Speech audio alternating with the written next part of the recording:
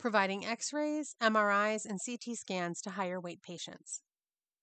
This is the Weight and Healthcare Newsletter podcast. If you like what you're hearing, please consider subscribing and/or sharing.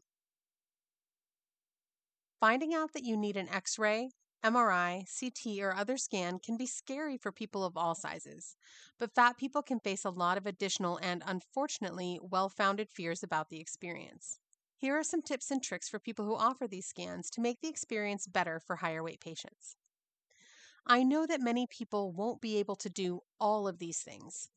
What I'm asking is that you use any power, privilege, or leverage you have to do what you can, and know that anything you can do will make a difference.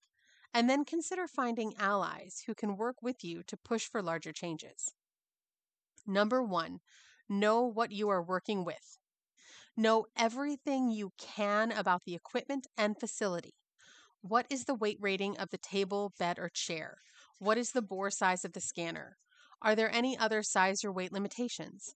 If you don't have the most accommodating equipment that exists, proactively create a list of who does so that you can refer patients.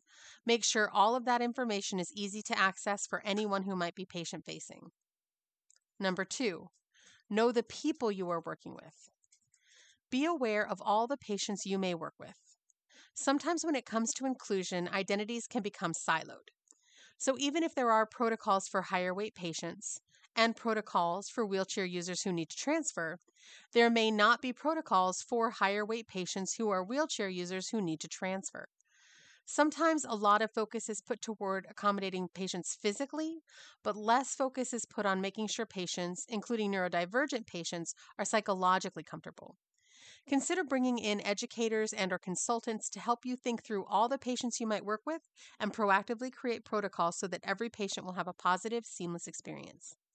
Number 3, communicate what you are working with to the people you are working with.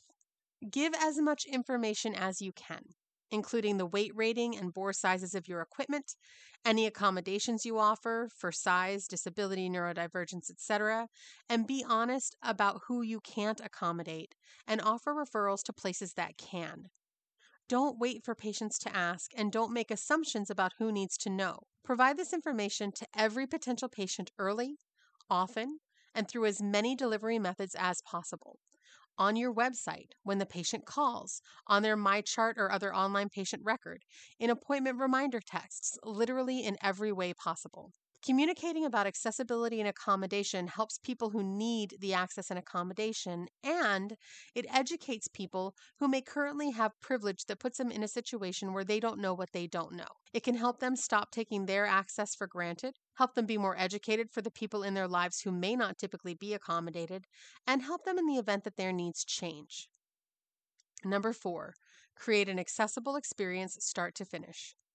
It's not just about the equipment. Do you have armless chairs in your waiting room and in every treatment room? Do you have the largest possible gowns?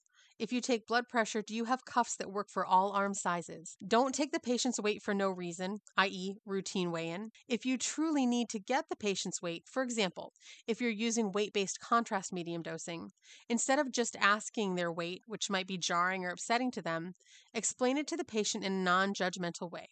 For example, this contrast is dosed by weight. We don't care what your weight is except to get the dose right. Number 5, center the patient's experience. Story time, shared with permission, of course. I was recently acting as an advocate at an orthopedic appointment that included an X-ray. Ortho appointments can be some of the most fraught for fat patients, so the patient was nervous and I was on high alert. We had talked through scenarios and worked out a signal they would use if they wanted me to jump in. In a nod to the West Wing, they would tug their earlobe. Things had gone very well so far. Great chair options in the waiting room, no fat shaming, a positive response to declining weigh-in, and the tech knew exactly what the weight rating of the X-ray table was, 650 pounds. The patient had limited mobility and was moving slowly because they had a knee injury, which is why they were at the orthopedist. They explained that they could walk from the exam room to the X-ray room, at which point the tech said, "Great, you can stand for the X-ray." The patient explained that, in fact, they couldn't do that, so they would need to use the table. The tech sighed audibly. As the patient worked to get on the table without using their injured dominant leg, the tech continued to sigh. The patient said, "I can tell I'm frustrating you," and the tech said, "This is just taking a lot longer than normal." Earlobe tug. I stepped in and cheerily said, "Isn't it interesting how there isn't really a normal and different patients need different amounts of time?" Then I put my body between the tech and the patient, turned to the patient, and said calmly, "Take all the time you need."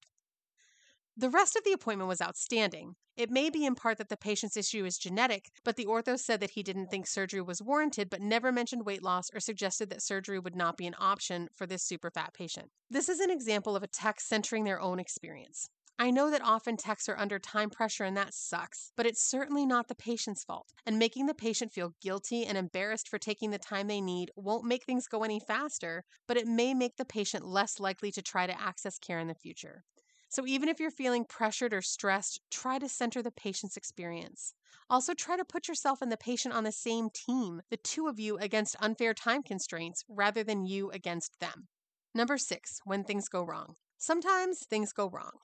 It can happen despite the best intentions, and it can often be outside of your control. Maybe the patient was accidentally scheduled on the standard MRI instead of the wide bore. Or even though you tried to get information about the CT weight limit to them, they didn't realize that it would fail to accommodate them. I suggest that you always start by apologizing and making it clear that it's not the patient's fault. Even if it's not your fault, apologizing and taking the blame, or at least shifting the blame from the patient, can help them avoid a shame spiral that will lead to them disengaging from care. Ask the patient what they want. Do they want help solving this? Do they just want to leave? Do they want a list of referrals? Respect the patient's requests and support them to the best of your ability. As always, it's unlikely that you can change everything, but you can change something, and what you change will make a real difference in the experience and lives of your patients, and any efforts you put into this will be more than worth it. I thank you in advance on behalf of all the patients you help. Did you find this helpful? You can subscribe for free to get future posts delivered direct to your inbox, or choose a paid subscription to support the newsletter and get special benefits. Go to weightandhealthcare.com and click subscribe.